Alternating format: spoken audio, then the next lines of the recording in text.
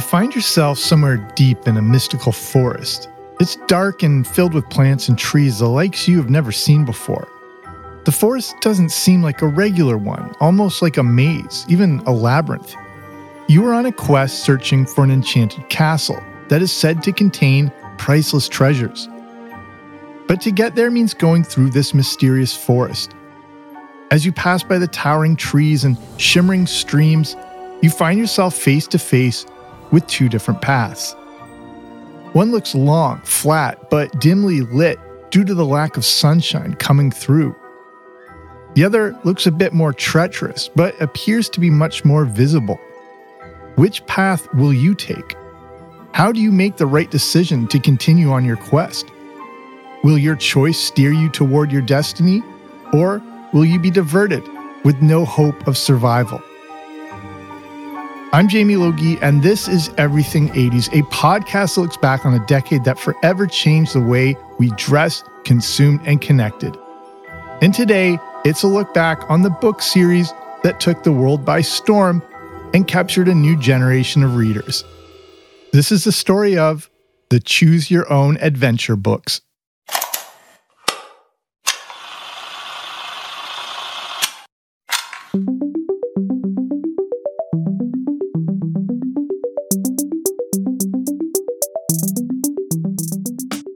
The Choose Your Own Adventure books were a series of books that had multiple endings based on the choices the reader made throughout the story. They reached their popularity in the 80s, selling millions of copies. But to start our own story today, we need to begin with the creator of these books. Edward Packard was born in 1931 in Huntington, New York. He attended Princeton before serving in the U.S. Navy. Packard also graduated from Columbia University and spent time working as a lawyer. But Packard always had a love of writing and would eventually move into that as a full-time career. Today, Edward Packard is 92 years old, and to say he is still as sharp as a tack is a massive understatement. To this day, he continues to write books, runs a website, and even blogs daily. And I've been very fortunate to connect with him via email. So there will be a few insights sprinkled throughout this episode coming from the man himself. So how did the Choose Your Own Adventure books come to be? Well, it all begins with a bedtime story. Mr. Packard told me that he grew up with a love of adventure books like Treasure Island and Robinson Crusoe, and he used these as an influence to create some bedtime stories for his children. One of the first he came up with included a place he named Sugarcane Island. In his message to me, Mr. Packard says that keeping the story going meant, quote, asking my kids what would they do in the situations in the story. This led to getting different answers, which led to multiple plot lines, unquote. Thanks to his kids, the stories could organically go in various directions, and the stories could change every night, keeping them fresh and his kids engaged. What made them unique is that his kids got to be part of the story. If his kids enjoyed these interactive stories where the outcome always changed, would others? Mr. Packard told me that as soon as he had thought of this idea for these stories at bedtime, he quickly thought of a book that worked the same way. Packard began putting something together and figuring out the logistics of a book with multiple plots and, therefore, multiple endings. He used hand-drawn flowcharts to map out the story. He envisioned a tree with the trunk being the core of the story, and the branches being all the different options that could emerge from the core story. The story would progress for a certain amount of pages and end on a cliffhanger that gave you the option to continue the story along with the page number to turn to continue on that specific path. Or you could choose to take the story in a different direction and turn to that specific page. Some deviations could end up in the same place, but It was a complicated process of tying together the various directions and including several endings for each one. We're now in the 1970s, and eventually Packard got the unique story put together and called it The Adventures of You on Sugar Cane Island. He connected with an agent to start shopping it around. The agent was able to get Packard's story in front of some major publishers, and they all turned it down. Some publishers said that it was more like a game than a book. It just wouldn't be a viable idea. Packard figured his unique book was a dead end and put the story into his desk, not returning to it for years. In 1976, he decided to give it another shot. While on a skiing trip in Vermont, he came across a small publisher named Vermont Crossroads Press. They were looking for new and innovative children's books. Talk about a match made in heaven. Run by R.A. Montgomery, VCP was the perfect publisher to launch the book, which was not yet called Choose Your Own Adventure, but still went by the original title, Sugar Cane Island. Vermont Crossroads Press was a small publishing house, but Montgomery was a smart marketer, even doing hands-on market research by going to local schools to gauge the kids' interest in this new book. The kids, just like Packard's own children, love the interactive story. There's just something about feeling involved, and this story gave it to these kids. But since VCP was so small, distribution and exposure would be limited. Packard then worked with Lippincott, a bigger publisher, to release his next 2 books. But Montgomery would still play a major role in Packard's success. Even though he would eventually move on from them, Lippincott provided the biggest contribution by giving Packard's stories the name Choose Your Own Adventure.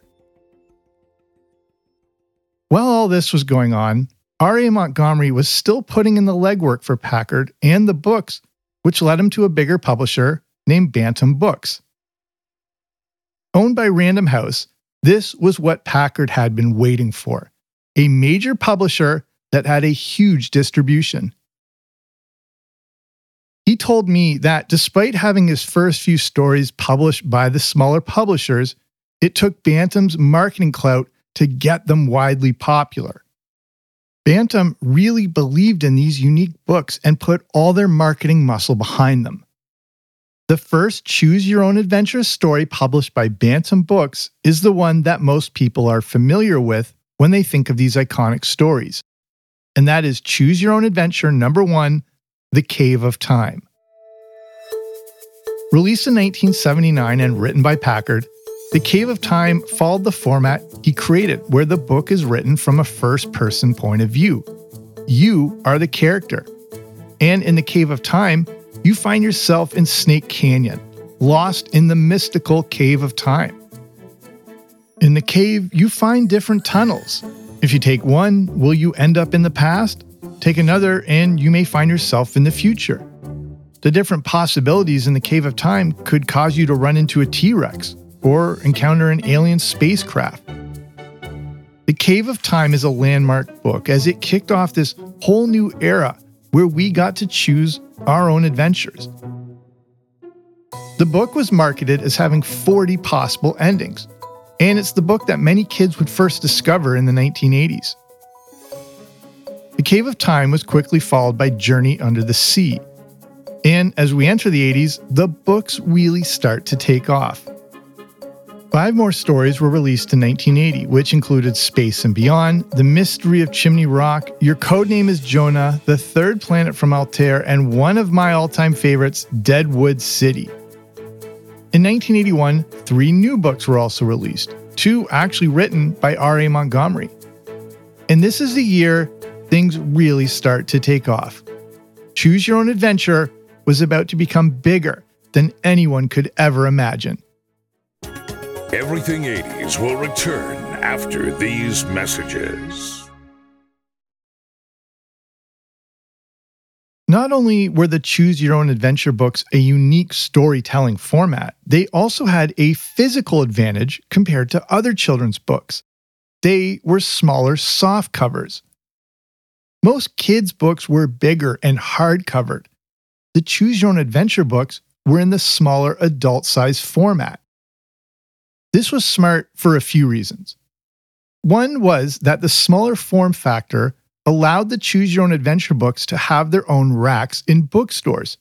Those racks contained several of the different titles. The other was the smaller size made them more appealing to older kids.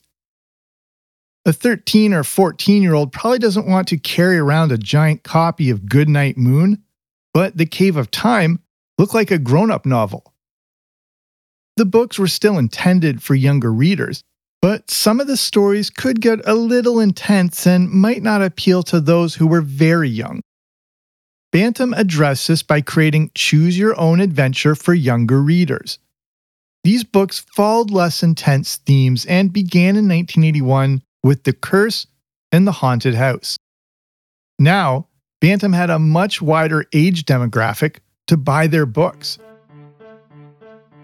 Bantam Books also went straight to their core audience by sending the books out to teachers.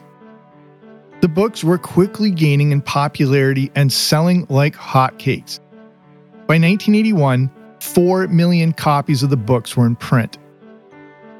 8 of the 11 Choose Your Own Adventure titles were in the top 25 juvenile bestsellers. And the series ranked 6 in popularity for all kids' books published in 1980 and 1981. The rapid success led to a moment that helped take the books to the next level. Mr. Packard told me that one of the big signs that he had made it and that the books were a huge hit was when he got a full-page write-up in the New York Times. In that article from August 25, 1981, Packard got to tell the origins of the incredibly popular books. He shared how the story can constantly change, and he explained how you are the main character. The article informed readers that the books were so popular that in some classrooms, the same book was being read by multiple kids, each bookmarking their own place in the story. The New York Times article also shared how the Choose Your Own Adventure books were now considered a key part of care packages for summer camps. The success of the books and the New York Times article led to the other moment that Mr. Packard told me was the ultimate sign he had made it, an appearance on the Today Show. This was a huge deal, and he told me how back then it was the biggest morning TV show out there. Edward Packard had truly arrived. Now, thanks to the extra exposure, the Choose Your Own Adventure books are more popular than ever. In 1982, another 5 titles were released, including The Forbidden Castle and the book that a few years later I would keep in my desk in the 3rd grade to sneakily try to read during class, Inside UFO 5440. So, what is it exactly that made the Choose Your Own Adventure books so unique? Yes, having 40 different endings was unlike anything we had really ever seen before, but it goes a lot deeper than that. It was true, innovative storytelling. As a young 3rd grader, I was unaware of the linear narrative structure of traditional books. On some level, I was aware that stories followed a certain path, but Choose Your Own Adventure turned all that on its head. Now, and for the first time for many of us, we had to think of storytelling in a new way. We had to become active participants in them. These books were engaging in every sense of the word. Choose Your Own Adventure challenged our decision-making skills and the outcomes of our decisions. These books gave you a feeling of responsibility in that the choices you made mattered. That's a unique thing for a little kid who generally doesn't get to experience that feeling of ownership. The Choose Your Own Adventure books really were a unique departure from what we were used to reading. To me, they always felt like a real-life video game, in that there was a different outcome every time. When I read Charlie and the Chocolate Factory, I knew exactly where it was going. With Prisoner of the Ant People, the story could be different every time, and it created a freshness and sense of excitement each time you picked it up. Owning one book felt like owning several. These books are also unique because they exposed us to several genres of books. Through the releases in the 1980s, just some of the genres we experienced through Choose Your Own Adventure included science fiction, mystery, fantasy, thriller, horror, and history. From The Outlaws of Sherwood Forest from 1985, House of Danger released in 1982, and Secret of the Pyramids from 1983, the series exposed us to genres we may not have ever experienced at the time. This unique storytelling style had a few other benefits. Not only did they expand our imaginations, they had an educational component to them too. These were books that fit comfortably in the classroom. They were entertaining, but again, exposed us to themes and genres that may coincide with what we were learning at school. The Choose Your Own Adventure books are what helped me really get into medieval history and then a whole new world of books such as King Arthur and the Knights of the Round Table. Education-wise, the Choose Your Own Adventure books also helped us with critical thinking and problem solving. Going into 1983, demand for new titles went through the roof. In 1983 alone, 11 new books were released, including titles like Space Patrol, Lost in the Amazon, and Secret of the Pyramids. So, was Packard actually having to write at such a prolific rate? He told me that Bantam wanted to release one book a month, but he could only write one every 2 to 3 months. So, other writers were brought in to write the other books. In 1984, Bantam kept that one release a month schedule with 12 new books put out that year. Some of those titles included Journey to Stonehenge, Supercomputer, and The Dragon's Den. The monthly release schedule continued for all of 1985, 86, 87, and 1988. In 1989, they still managed to release 10 titles. And as those were being released, the Choose Your Own Adventure for younger readers books were still going strong. Anywhere from 3 to 8 books were released each year in the 80s. Some of those titles include The Space Monster, The Bigfoot Mystery, and The Mummy's Tomb. In the 1980s alone, between the main series and the younger editions, nearly 150 different Choose Your Own Adventure books were released. But they didn't stop there, with another 90 being released in the 90s. Throughout the entire run, Edward Packard continued to write some of the books. Over the course of 236 titles, Packard wrote nearly 60 of them. I was always curious if he had a favorite among all those books, and he told me that it's hard to say, but Hyperspace was probably his favorite, mainly because he included himself as one of the characters in it. As the 80s became the 90s, the Choose Your Own Adventure books were one of the most popular children's series in both decades. Between 1979 and 1998, more than 250 million copies of these books were sold.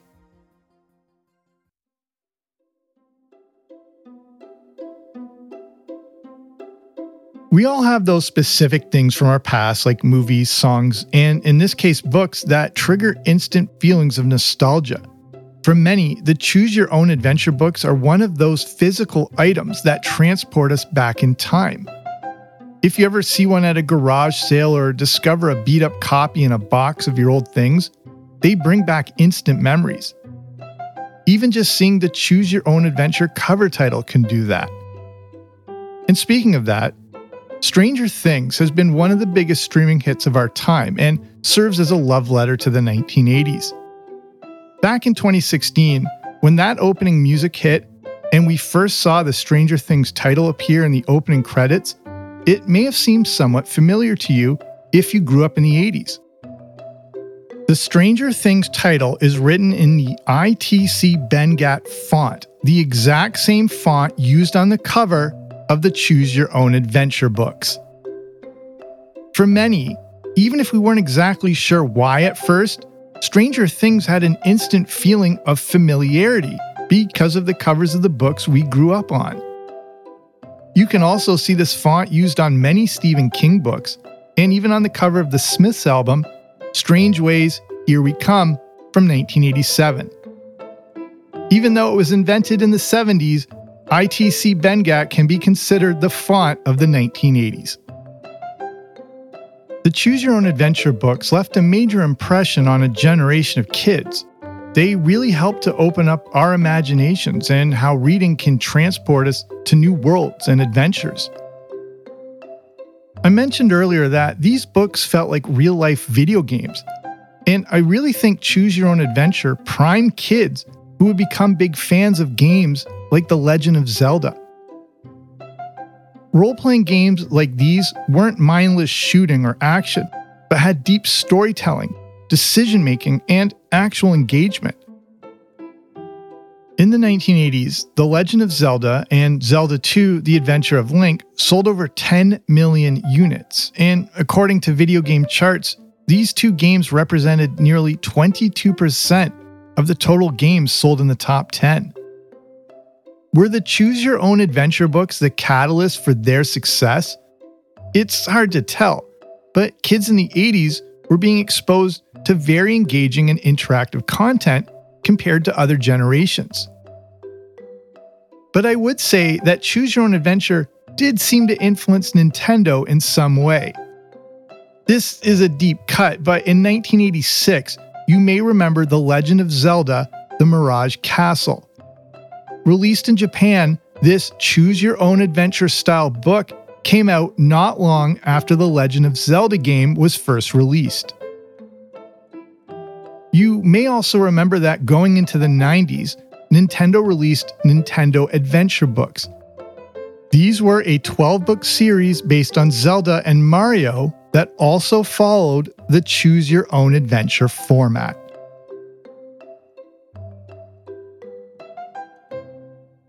The Choose Your Own Adventure books helped us to consider choices and make decisions. You gripped your fingers between the different sections so you could see how the story played out and see where your choices led you. For kids who had little say in daily decisions, these books gave you that responsibility. The thing I like best is these books made me forget I was reading, and for me, they opened up a whole new world of literature.